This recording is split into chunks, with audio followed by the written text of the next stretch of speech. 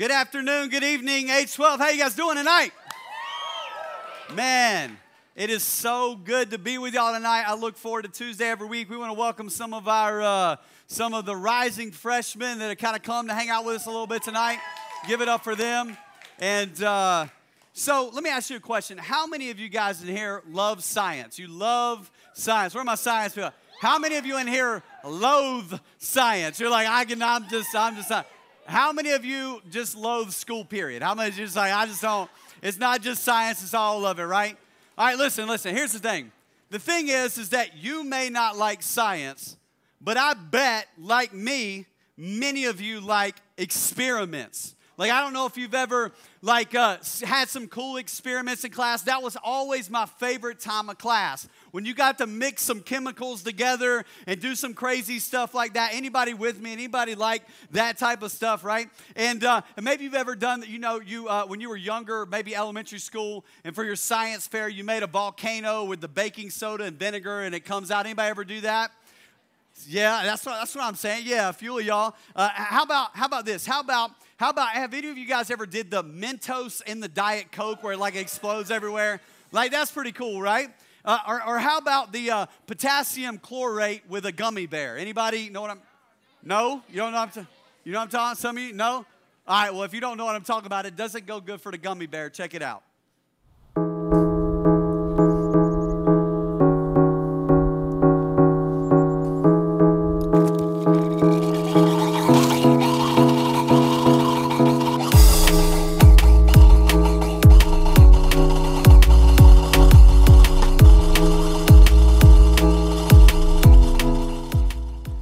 Crazy, isn't it? Just adding one chemical to a gummy bear can make it catch on fire. Now, if you look that up online later, they actually, in this same video after this, they take a gummy bear that's like this big, and they drill a hole in it, and they pour it in there, and it explodes, and it's pretty dang amazing. And so make sure that you check that out.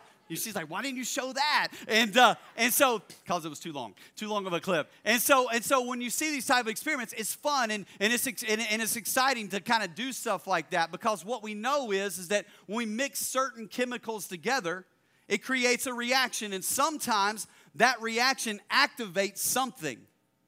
It activates a fire for a gummy bear, and other times just adding another chemical or two to the equation actually can deactivate the reaction that's already happening. That some chemicals are activators and some chemicals are deactivators.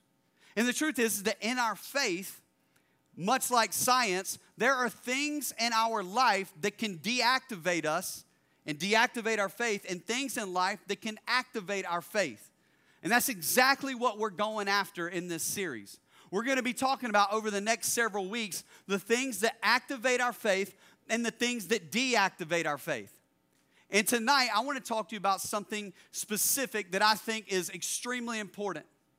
Because what I've seen is that many times in people's lives, especially students' lives, everything's going good, everything's going along, and a moment happens, and all of a sudden, that student's no longer coming to church, that student's no longer spending time with God, that student's no longer connected to a biblical community and around people that are going to support them and care for them, and it's always this tension when something like that happens, and typically it's because some experience has happened in their life that has deactivated their faith. Maybe it's a trial that happened. Maybe it's someone close to them passed away. Maybe it is divorce. Maybe it is a myriad of things, and these things can deactivate you if you're not careful. And we're going to talk about some of these over the next couple weeks. Now, here's my question for you. How many of you in this room have ever done something stupid and you felt bad for it afterwards? Anybody with me? You did something stupid and you're like, man, I just feel like, what was I thinking? Anybody ever had that moment? You do something, you're like, what in the world was I thinking? All right, so check it out. When I was in 7th grade, on my street, I lived on a farm, and so I lived down this like long street, and down at the end of the street was another guy's house and his farm. Now, my friends would come to my house, we'd hang out at my house, and the neighbor kids, the people that were all in our, on our street, they would all hang out over each other's houses, but we would never go near the house at the end of our street. Because at the house at the end of the street lived a guy named Jerry. And Jerry did not like us. Like, it didn't matter what we do, he didn't like us. But the truth is, we did not make it easy for Jerry to like us.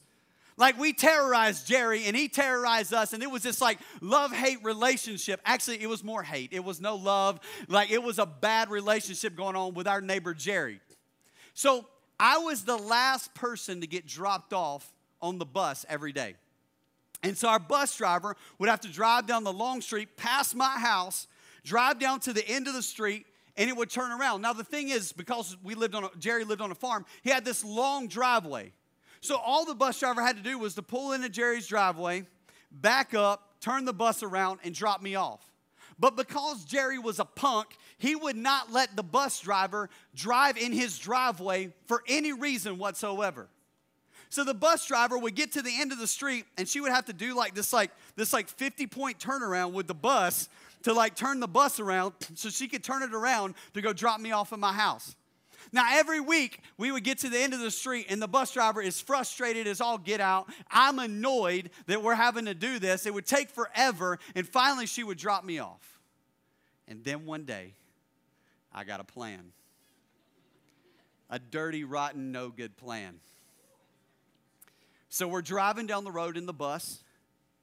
I said, hey, bus driver, ma'am, I'm 12. My voice cracked like that too. I was 12. Ma'am,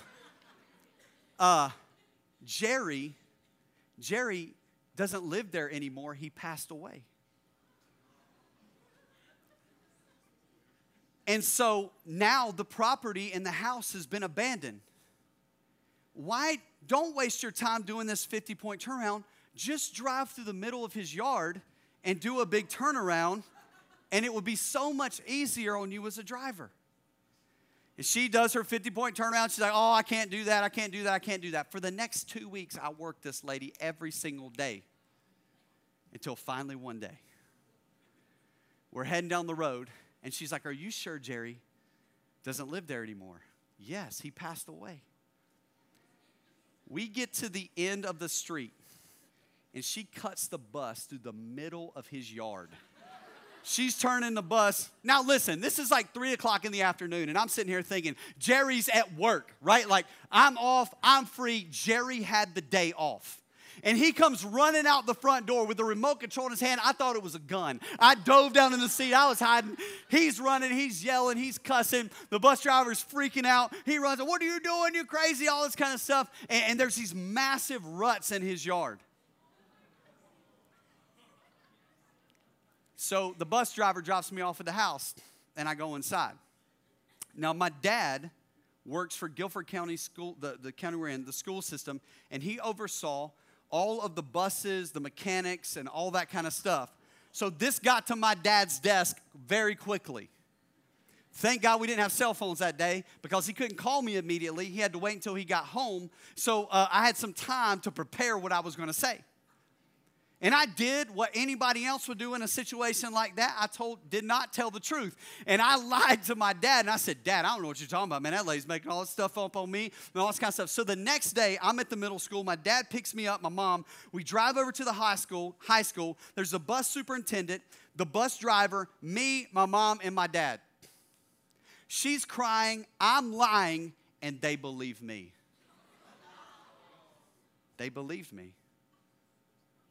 In fact, she got fired. You're like, Derek, I know, I feel horrible about it, right? And I'll never forget this. I remember I got I'm in the back seat. My parents are driving me back over to the middle school. And I remember my parents in the front seat saying, I cannot believe that she would blame that on a 12-year-old boy, our son. And I'm in the back seat, should be smiling ear to ear because I just got away with it. But have you ever got away with something but you didn't really get away with it? Like you got off the hook but you really didn't get off the hook. You know what I'm saying? Like here's the deal. My parents were not going to punish me, but guilt was already punishing me. And that guilt began to creep in. And that guilt began to paralyze me. And this is what happens. And if you're taking notes, you can write this down. Guilt deactivates your faith. Guilt deactivates your faith. And I remember, and I can tell you what guilt does. What happens is that when guilt comes into the scene, we avoid whatever brings that guilt to us, right? And so it's like this. If we have a broken relationship with a friend because of something we did or we did something to hurt somebody else, we try to avoid that person, right? Like you're walking down the hall and you're like, oh, junk, here she comes. I'm wearing the shirt that I stole from her the other day, and she doesn't know I got it in my closet. You know what I'm saying? And so you take another route around there because you don't want her to see you in her shirt. You know what I'm saying? Like guilt deactivates you, and so you begin to avoid in these situations where you have guilt. I remember my parents. We'd be driving in the car and we would pass a bus down the street. My heart would start beating.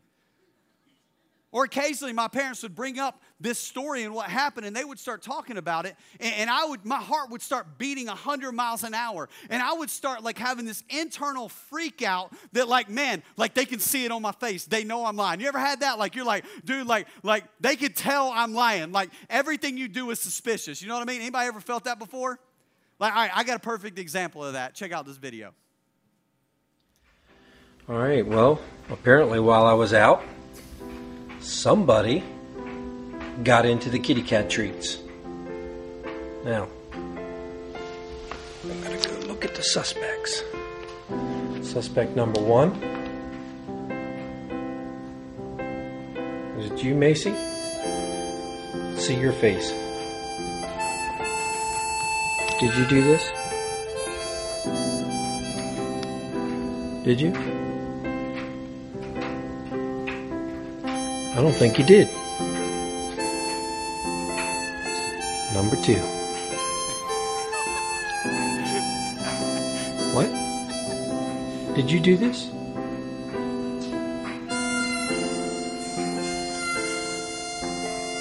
Denver, did you do this? Denver, was this you?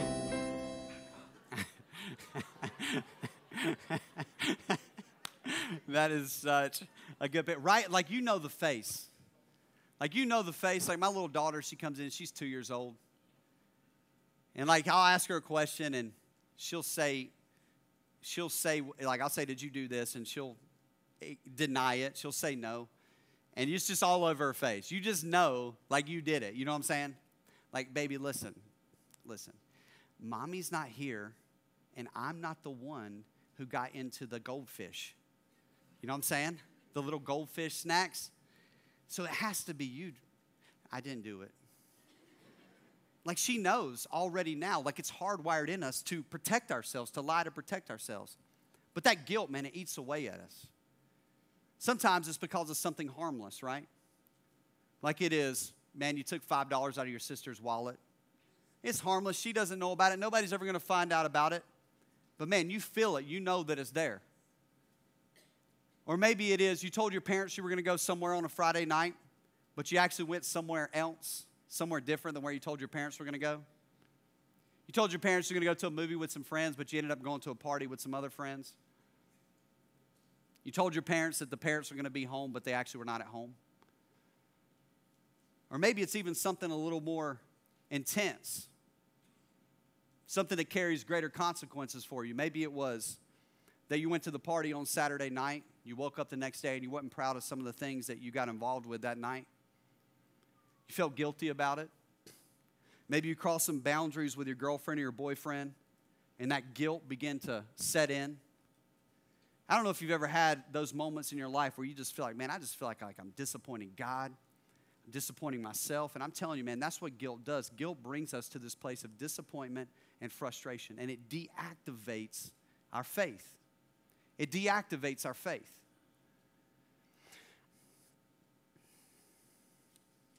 And one of the things that we do is we don't just avoid the relationships and the circumstances that we have, but we also begin to avoid God.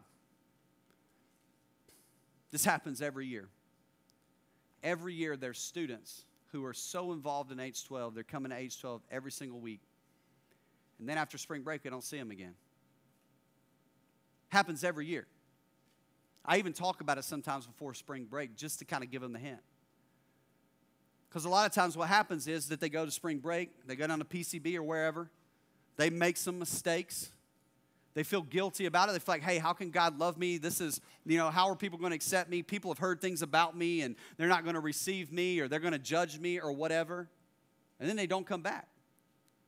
And we begin to distance ourselves from church. We begin to distance ourselves from God. Or maybe sometimes it's a little more subtle. We actually come to church, but we sing the songs, but we don't actually engage in what they actually mean.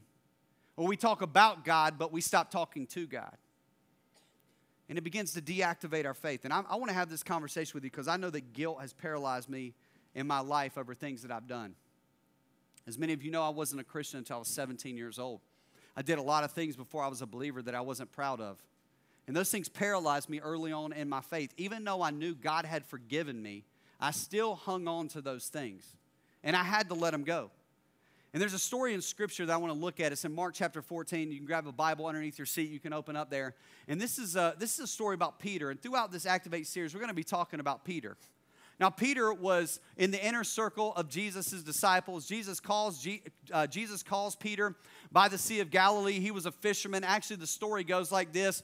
He's out there fishing. He's been fishing all night. They didn't catch any fish. They're mending their nets on the right on the edge of the Sea of Galilee.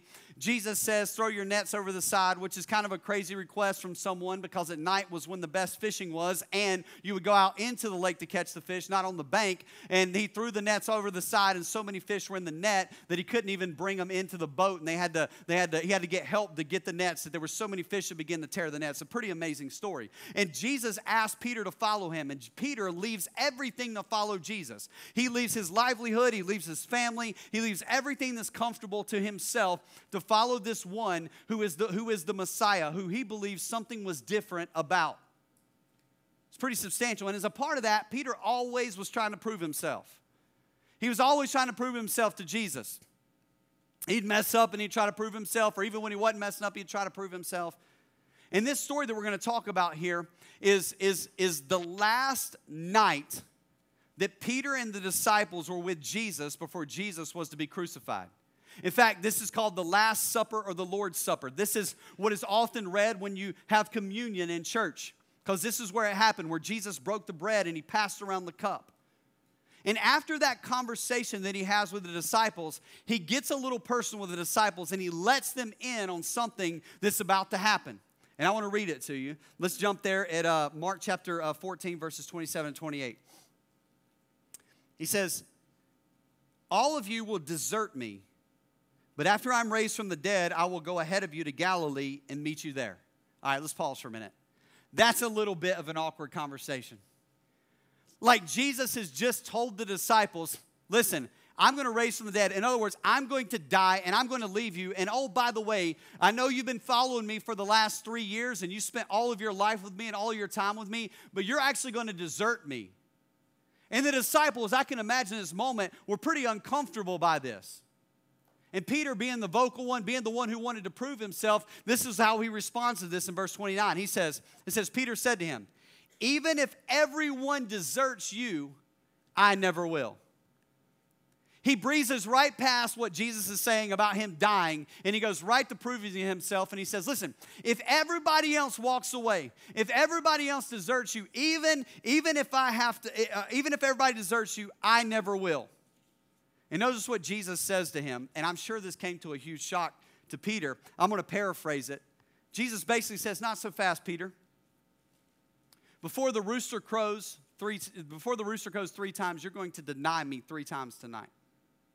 Before the rooster crows, you're going to deny me 3 times tonight.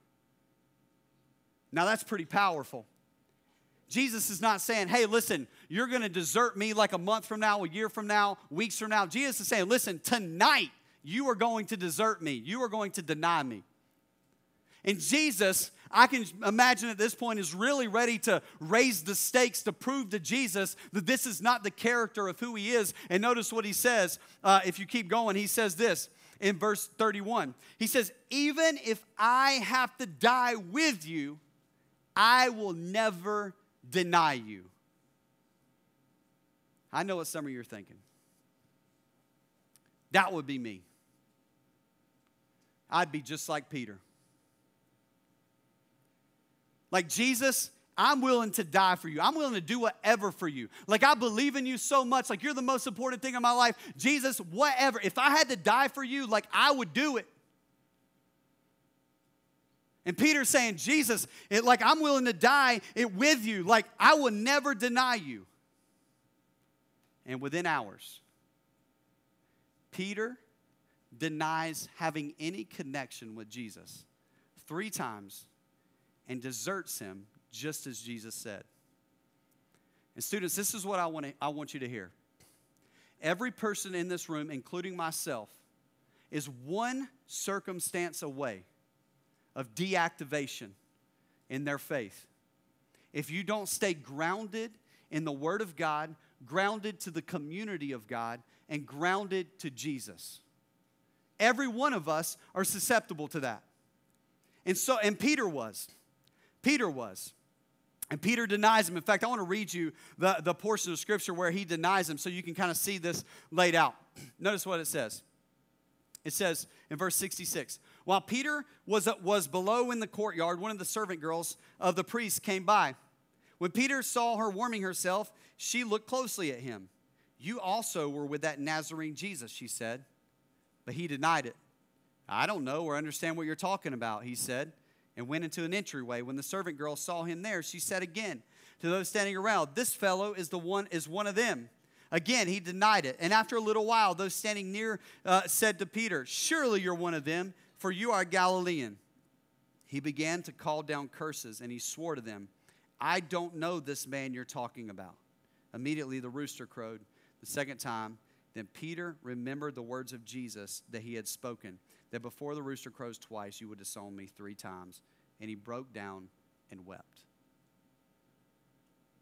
And Peter dropped the ball. He messed up. He screwed up. He did something stupid. And he's broken by this. He's broken by this. He's broken at the core. And to make matters worse, Jesus dies the next day on the cross, and Peter has no way of telling Jesus he's sorry.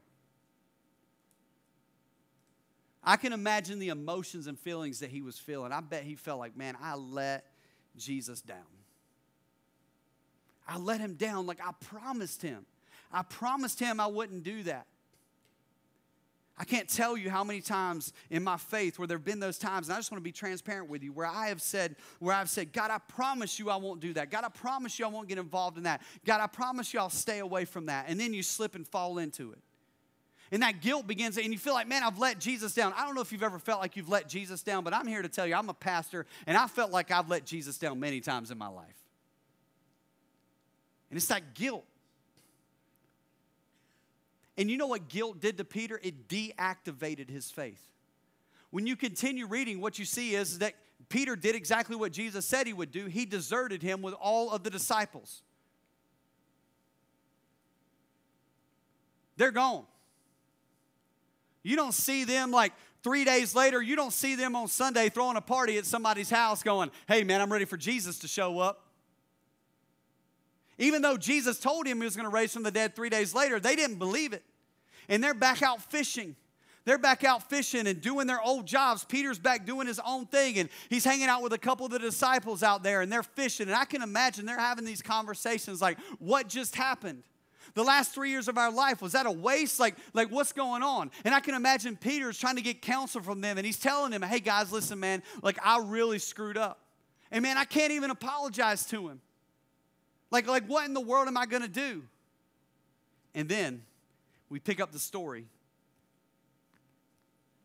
in John chapter 21. I'm going to read verses 1 through 8. This is a lot of scripture, but I love it because I want you to see this story because it really brings to light what Jesus is trying to teach us here. It says this in John chapter 21, verses 1 through 8. Afterwards, Jesus appeared again to the disciples by the Sea of Galilee. It happened this way. Simon Peter, Thomas, Nathanael, and the sons of Zebedee, who were James and John, and 2 of the other disciples were there together. I can imagine they're talking and like, man, what just happened? And it says in verse 3, I'm going out to go fish, Simon Peter told them. And they said, we'll go with you. So they went out, they got into the boat, and that night they caught nothing. Then early in the morning, Jesus stood on the shore. He had been raised from the dead, and he's on the shore. And he calls out to them, friends, haven't you any fish? No, they answered. He said, throw out your nets on the right side of the boat and you will find some.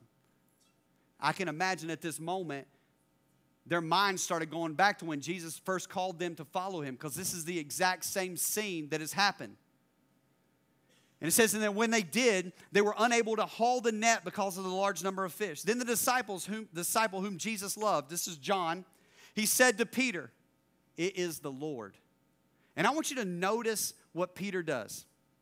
As soon as Simon Peter heard him say, it is the Lord, he wrapped his outer garments around his waist, for he had taken them off. He jumped in the water, and the disciples in the boat followed him, towing the net full of fish, for they were not far from the shore, about 100 yards away. Think about this picture. I want you to see this. Peter is dying for a second chance. Peter is dying for a do-over. Peter is dying for forgiveness. Peter is dying for grace, and it seems like this is not going to come. It's not going to happen for him. And I can imagine this is all that's been weighing on him for 3 days. Jesus raises from the dead. He's on the shore, and when John looks at him and says, it is the Lord, he doesn't even hesitate, the Bible says. He throws his clothes on. He grabs his outer garments. He throws them on. He dives in the lake. He's swimming. I can imagine he's weeping on the swim all the way to Jesus. He gets out of the water. He embraces them. They have this moment together, and they sit down as the disciples, and they have a meal, probably eating some of the fish that they just caught in the net. And towards the end of the meal, Jesus has a conversation with Peter. And it says this, verse 15 through 17 of John 21, it says this. When they had finished eating, Jesus said to Simon Peter, Simon, son of John, do you love me more than these? Talking about the other disciples. Yes, Lord, he said, you know that I love you. Jesus said, feed my lambs. Again, Jesus said, Simon, son of Jonah, do you love me? He answered, yes, Lord, you know I love you. Jesus said, take care of my sheep. Then a third time he said to him, Simon, son of John, do you love me?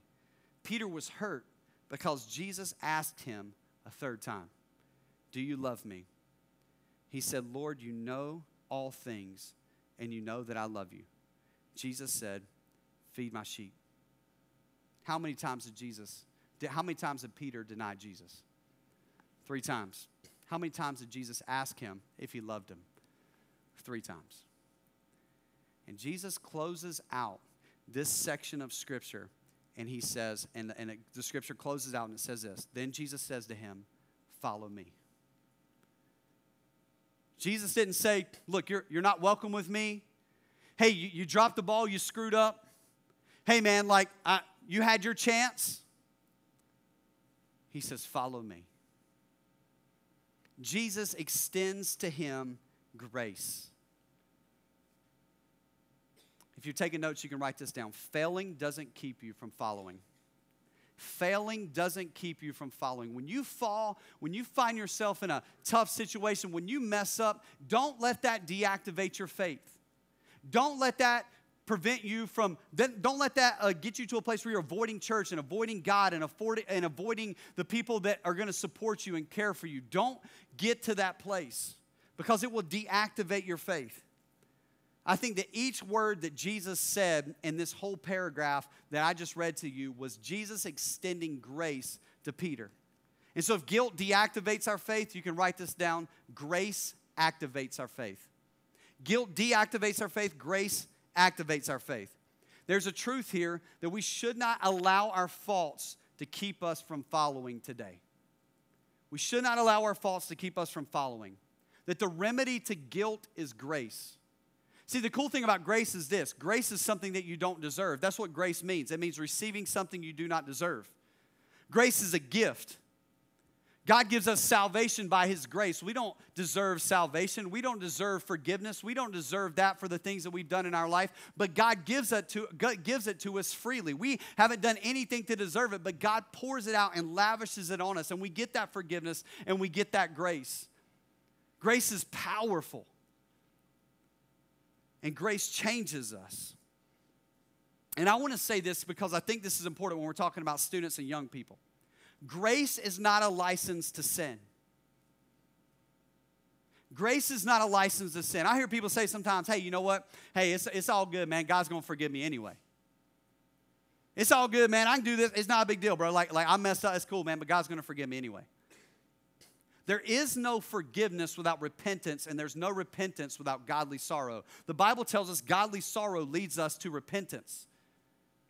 And so there's no repentance without godly sorrow. In other words, being broken over your sin. If you treat sin casually, you've missed it, because let me tell you something, sin cost us greatly and it cost God greatly. Remember, it cost him his son. And grace cost him his son as well. That's a pretty powerful reality if you think about it. The seriousness of our sin should be, for us to put it in perspective, is to look to the cross, because that is what was required to cover our sin. It's serious, and we should treat it as so as believers. So what do I do with that? I think there's two things you need to know, or two things you need to do, or think through. When you're dealing with guilt, there's two responses you have. You either conceal it or you confess it. You conceal it or you confess it. People who conceal it, what they do is they ignore it, they hide it, they cover it up. And you need to know this, you need to hear this. Whatever you cover up, God will uncover. Whatever you cover up, God will uncover. I told that bus driver to drive through that yard, and she drove through the yard, and I felt like I got off, and that guilt followed me for years. I was 12 years old when that happened. I became a Christian when I was 17 years old. God had prompted me many, many times as an early Christian to come clean to my parents about what really happened on that day. But I was too embarrassed, and guilt had gripped me so much that I couldn't bring myself to do it. In fact, I never told any person what had happened on that day. Not a friend, not my brother, not an accountability partner, nobody. I was 22 years old, 10 years later. I got asked to come and speak at a church and preach at a church.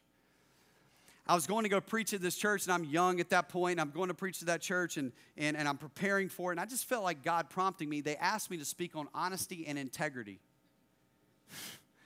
And I felt like God was asking me to share that story. I was like, all right, God, I'll share that story. I've never shared it with anybody. I'll share that story. So I prepared the story. I get up there, and I start preaching the sermon on honesty and integrity. And I said, let me give you an example. I remember back when I was 12 years old, a story about something that happened. We had a guy at the end of our street, and I began saying that. And our bus driver every day would drive down to the road and do this 50-point turnaround. And I got to that point, I'm doing the 50-point turnaround, and I look out, and my parents are sitting on the back row in the back corner of this church. They had heard that I was speaking there, and they had drove like 2 hours and snuck in the back, and I didn't know they were there. And I saw them in that moment, and I could not cover it up anymore because I'm already in the illustration. I couldn't be like, never mind, guys, I'm not going to say this anymore. Whatever you cover, God uncovers. And so I told the story. Afterwards, we went to lunch. Very awkward. I'm shaking people's hands at the end of the service. I'm like, hey, guys, oh, no. And we get to lunch. We sit down. I said, Mom and Dad, I should have told you guys this years ago. I am so sorry that I lied to you guys. And this is what my mom and dad did. They laughed, and they said, we knew you told her all along.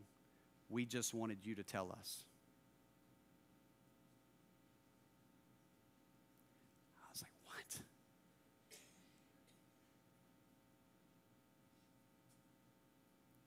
The truth is that God knows all along. You may have it hidden from people in your life, and many of them know, but God knows. Proverbs tells the eyes of the Lord are in every place watching over good and evil. And the Bible would tell us that we don't conceal it, we don't cover it up, but we uncover it. The Bible would tell us to confess it. And that we would go and confess it to the person that we've hurt so that that person can give us forgiveness. And then we go, in James 5:19, it tells us to do that. And then in 1 John 1:9, it says, if we confess our sins, he is faithful and just to forgive us of our sins and cleanse us from all unrighteousness. In other words, we confess our sins to God, and God cleanses it. He washes it away. What's cool about it is that when we uncover our sin, God covers it. See, when we try to cover up our sin, God uncovers it. He brings it out into the open because that's what light does. Light exposes the darkness. But when we open up and we uncover our sin, then the grace of God can cover our sin. And so we don't have to live in guilt. We don't have to let that paralyze us. We don't have to let guilt deactivate our faith. And so the band's going to come up. And we're going to close out tonight. And this is what I want you to do tonight in this moment. I want this to be a little bit of a time of reflection for you. And you may be an adult in here dealing with the same stuff that I'm talking about, because this is an everyday battle for us. Maybe tonight you just need to have a little conversation with God. You need to confess some things to Him. Say, God, I need your forgiveness for this. God, I felt guilty about this. Jesus, to be honest with you, I feel like I've let you down. I feel like I've let you down. I feel like I've let you down so much, it feels like it's almost impossible to walk a Christian life, because I feel like all I am is a huge disappointment. I don't know if you've ever felt that way, but I felt that way before. And you need to know that He's sitting there going, listen, I love you. You are my son. You are my daughter. What you've done, you may think that's a big deal, but I promise you what my son did on the cross is a far bigger deal. And if you'll just bring it to me, and if you'll open it up and you'll uncover it, then my grace can cover it up, and you don't have to walk around paralyzed with the guilt of something that you've done in your life that you're not proud of. And if you think, man, whatever I've done is so egregious that there's no way God can forgive me, think about it this way. Your sin put Jesus on the cross. If God can forgive you for killing His son, God can forgive you for anything.